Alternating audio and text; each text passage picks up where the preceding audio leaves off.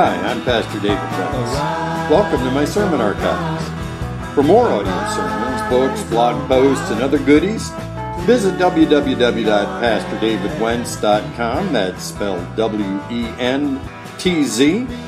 and follow me on Facebook or LinkedIn. I pray God speaks to you as you listen. We are going through some pictures in the Bible of the church. And we have talked about the church as a gathering of saints, as God's family, as the body of Christ and the bride of Christ. Last week we talked about the biblical picture of the church as the temple of the Holy Spirit. And today we look at the church as the army of God. Our memory verse, and by the way, these are great things to memorize. The verses that I put out as a memory verse or a key verse each week are always ones that will be really good if you can get it down in your heart, get it into your mind, so that the Lord can bring it back out. The Holy Spirit can bring it to your mind when you need it. Because sometimes you need a Bible verse and you don't have time to go looking through the Bible to find it. But if you've already memorized it and thought about it and got it in your mind, then the Lord has it right there to use it and bring it to you when you need it. So our memory verse for this morning, if you would repeat after me, Matthew 16:18. I will Matthew build my 16:18. church, I will hold and my the church. gates of hell shall not prevail against it. And the gates of hell shall not Matthew prevail against me. 16:18. Matthew 16:18. And that was Jesus speaking. I will build my church, and the gates of hell shall not prevail against it. The army of God.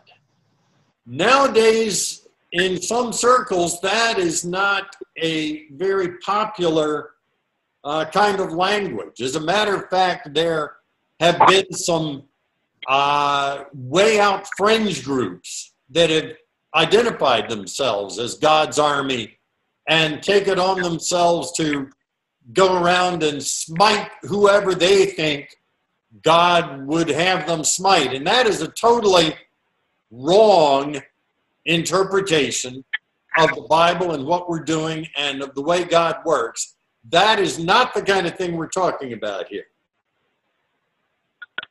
But the fact is, the Bible uses military language all the way through it, quite a bit, not just in describing the history parts where this country invaded that country with their army, but in many kinds of analogies and all kinds of other uses. The Bible uses military language. Somebody says Jesus never used military language. Well, he did talk about if one country's going out to declare war on another country, first the king would be wise if he counts up his army and counts up the other country's army and makes his decision based on that.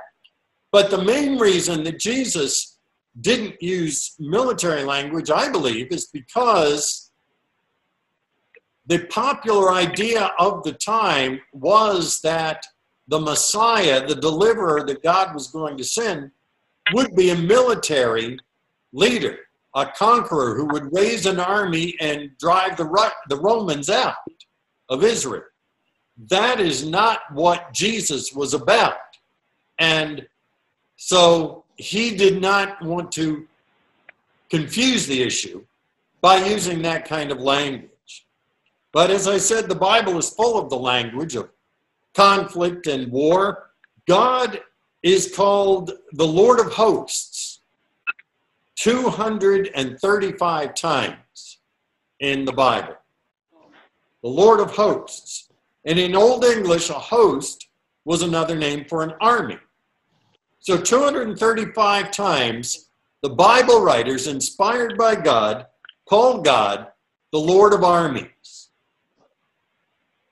The church is God's army in the battle for truth and justice and love.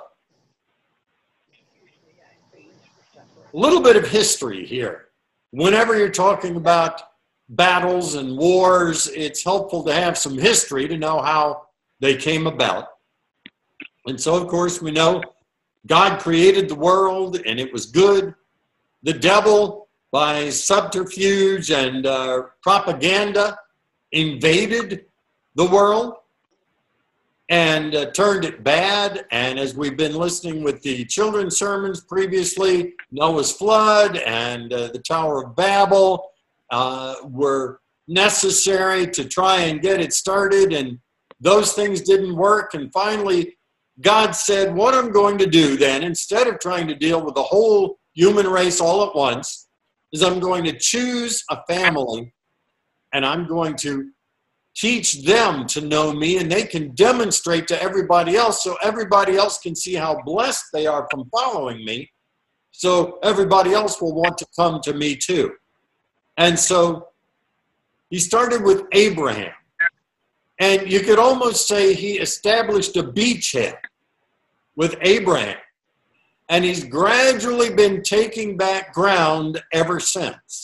Not physical ground, although there was some overlap of the people and the land that they lived on, but taking back ground in the minds and the hearts of human beings, of the human race. There's an old world Christendom that refers to the place, the land, the countries where the Christian idea and Christian values are ascendant and have a lot to do with what those countries do. And as God established this beachhead with Abraham and then spread it out with his children and the nation of Israel, and then they went in and took the land that God had promised to them, the land of Israel, and then began to spread out with Christ, and Christianity began to spread, and different parts of the world became known as Christian. That Christendom, not only did we have then the part that the devil still controlled on the outside that Christendom was spreading into, but the devil began to have propagandists and saboteurs within Christendom. And all kinds of things have been done in the name of Christ that are not Christ-like and not what God wanted us to do. So the battle, the war, is being waged both in terms of expanding the way of God, the truth and justice and love of God, expanding that out to take that ground back from the devil, but also on the inside to hold it. When we are in a war, when we're talking about these kind of conflicts, there are a number of things we need to know. There are things that an army needs to know. And if an army is going to fulfill its purpose, then one of the things it needs to know is the enemy. Who is the enemy? What is the enemy? Toward the beginning of our second reading, we have a verse that we've talked about before, because this second reading may have sounded familiar to you because we ran into it when we were going through the book of Ephesians, verse by verse, not too long ago. And I think some other times we've looked at it, but it tells us in chapter 6 of Ephesians, verse 12, we are not fighting against flesh and blood enemies, but against evil rulers and authorities of the unseen world. Our enemy is not other people. It's not other nations, political entities, ethnic groups. We're not fighting flesh and blood. We're not fighting people, but against evil rulers and authorities of the unseen world, against mighty powers in this dark world, and against evil spirits in the heavenly places. Now, that's not saying there are evil spirits in heaven with God, but the heavenly places, meaning there's another place that refers to the prince of the power of the air. And so the kind of the atmosphere, as you say, boy, there's an eerie atmosphere in this place, or a spooky atmosphere, that kind of a thing. That's the enemy. That is the enemy of the church. It's not other denominations. It's not other churches. It's not other religions. Some of those are the tools that the enemy uses, not other churches or denominations, but other things that are not of God, that are tools. But the enemy is the forces of evil behind all of that. An army needs to know the battleground. You need to know the terrain on which the battle will be fought. And in this case, the battleground is the human soul. The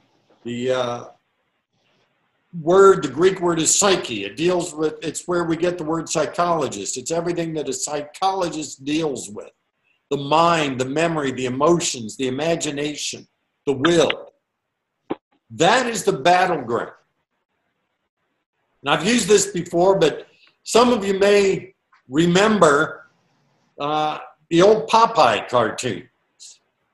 And sometimes Popeye would be faced with a choice, and he would be considering, should I do this or should I do that? And this little devil Popeye, dressed in a red suit with a pitchfork, would appear on one shoulder, and a little angel Popeye with a harp and a halo and wings would appear on the other shoulder, and they would whisper into his ears, trying to get him to decide either to go the wrong way or to go the right way. And that, I think, is a great depiction of the battleground of the human soul. The devil is trying to keep human beings, human souls, in darkness and deception and slavery. And God is trying to set them free without violating our free will.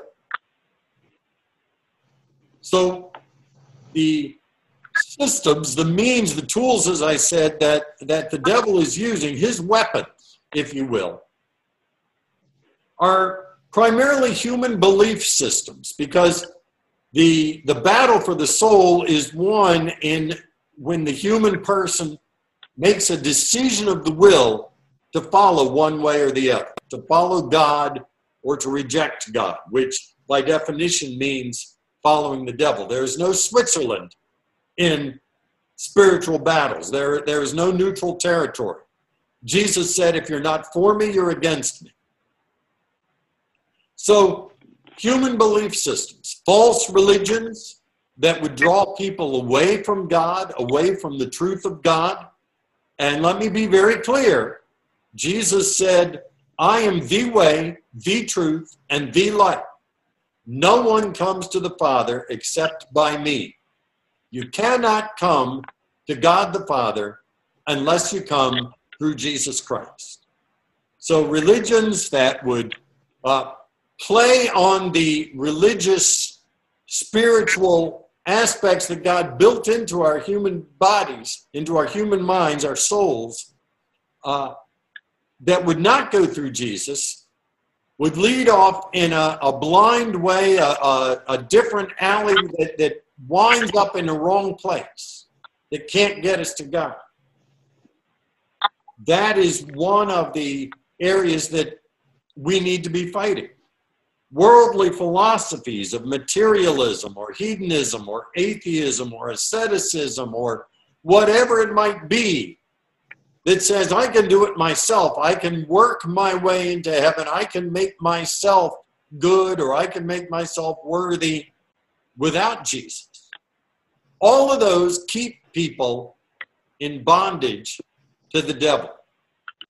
You see, ever since Adam and Eve, people have been born into slavery to this world's systems. Back when slavery was going on, And in other places in the world now where slavery is happening, maybe not so much, but definitely in American slavery, if your parents were slaves, then you were born a slave and you stayed a slave and you never knew anything else. Adam and Eve made themselves slaves to the devil, and their children and descendants have been born into slavery to this world's systems and don't even know there's anything different. The church is God's army of liberation to set them free. To set them free. Or like in World War II, when the American soldiers marched into, and other allied, but I think in many cases it was American soldiers, marching into places where the Germans had concentration camps and setting people free. An army of liberation. That's the kind of army that the church is. So every army has offensive strategies, defensive strategies, and support structures. And I am well aware that I have military people listening to me, so I hope I'm getting this right. But offensive structures, our first reading in 2 Corinthians 10, talk about destroying false ideas with the truth of God's love and grace and holiness.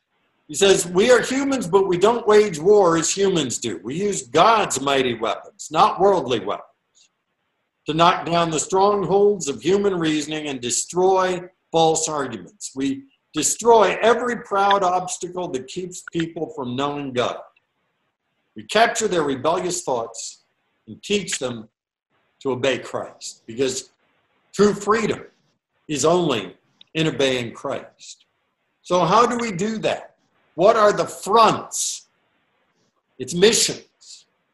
As we go into places where people are in other religions, in pagan religions, animist religions, whatever they may be, missions is a front where we destroy those false ideas with the truth of God's love and grace and holiness. Evangelism is the front within Christendom, where we deal with people inside the so-called Christian parts of the world who don't know the Lord and confront those things. The Bible talks a lot about signs and wonders as a way of drawing people, of demonstrating to God, demonstrating God, the truth of God to people. And we've experienced healings and miracles and things like that. They didn't just happen in Bible times. They happen today.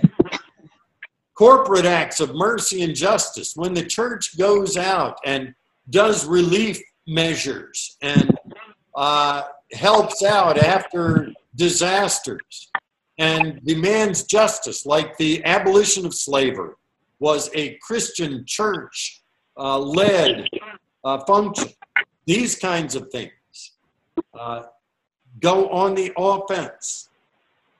Personal demonstrations of the gifts of the Holy Spirit. When you and I, in our relationships with other people who don't know the Lord, demonstrate the fruits of the Spirit of love and joy and peace and kindness and goodness and faithfulness and gentleness and self-control. We demonstrate those things.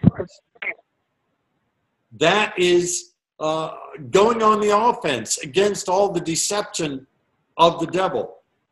Intercessory prayer. When we pray and invoke the power of God for other people, that is like projecting air power against the devil at a distance. And we do these things.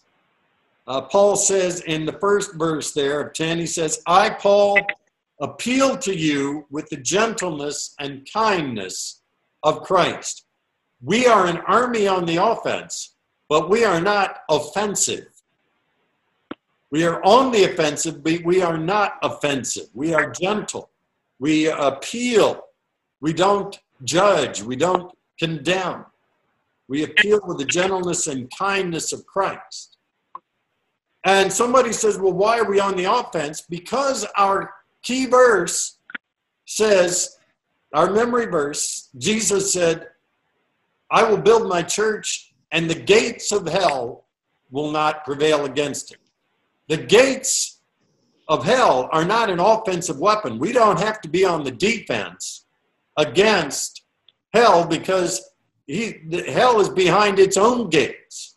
The church should be besieging the powers of the enemy. There are times when, however, there are counterattacks and the church, the army of God, needs to be on defense.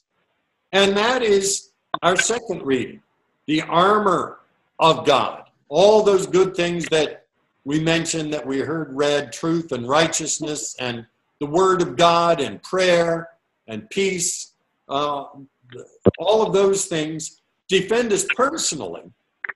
But an army is not just one person. When we all get together, one of the reasons that the Roman army was so powerful was when they had all of that armor on and they were formed up in their phalanxes and they were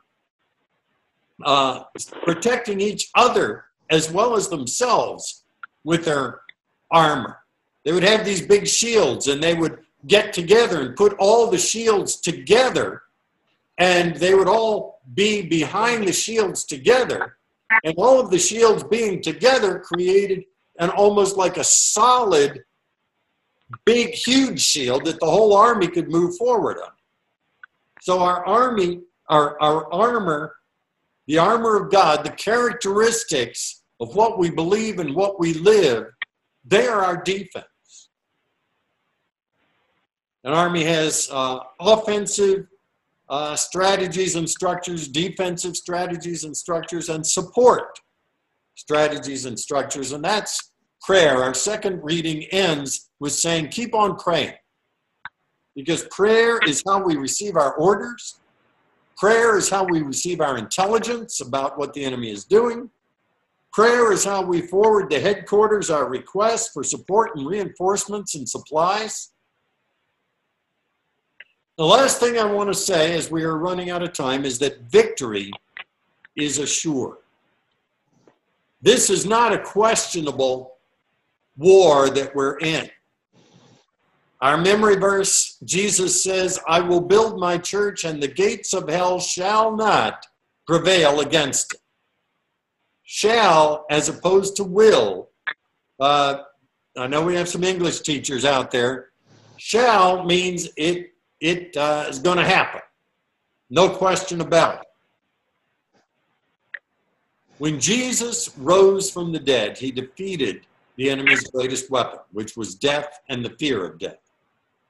The fight goes on, but it's like World War II after Hiroshima.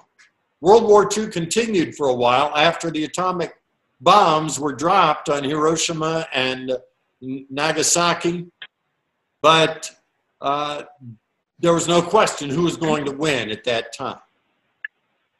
Romans 8:37 and 38 says, overwhelming victory is ours through Christ who loved us. And I am convinced that nothing can ever separate us from God's love. Neither death nor life, neither angels nor demons, neither our fears for today nor our fears about tomorrow, not even the powers of hell can separate us from God's love. And if they can't separate us from God's love, they can't separate us from God's victory. Victory is assured. One last thing, the retirement plan in God's army. You know, we have a great, our U.S. military has a great retirement. If you hang in there and serve your 20 years, you get great benefits. You get a pension, you get health care, you get PX privileges. But the retirement plan in God's army is out of this world. In God's army, if you remain faithful, 2 Timothy 4:6-8 describes it. Paul said, last letter that we have recorded that he wrote, As for me, my life has already been poured out as an offering to God.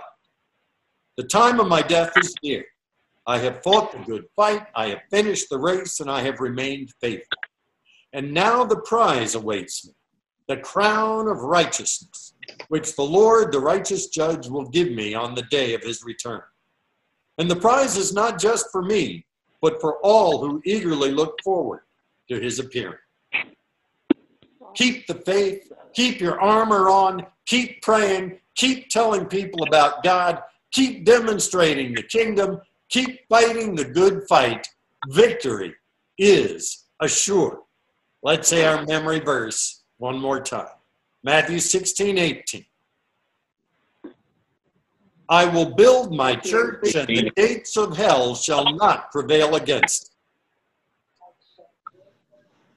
Build my church, and the gates of hell shall not prevail against it. Matthew 16:18.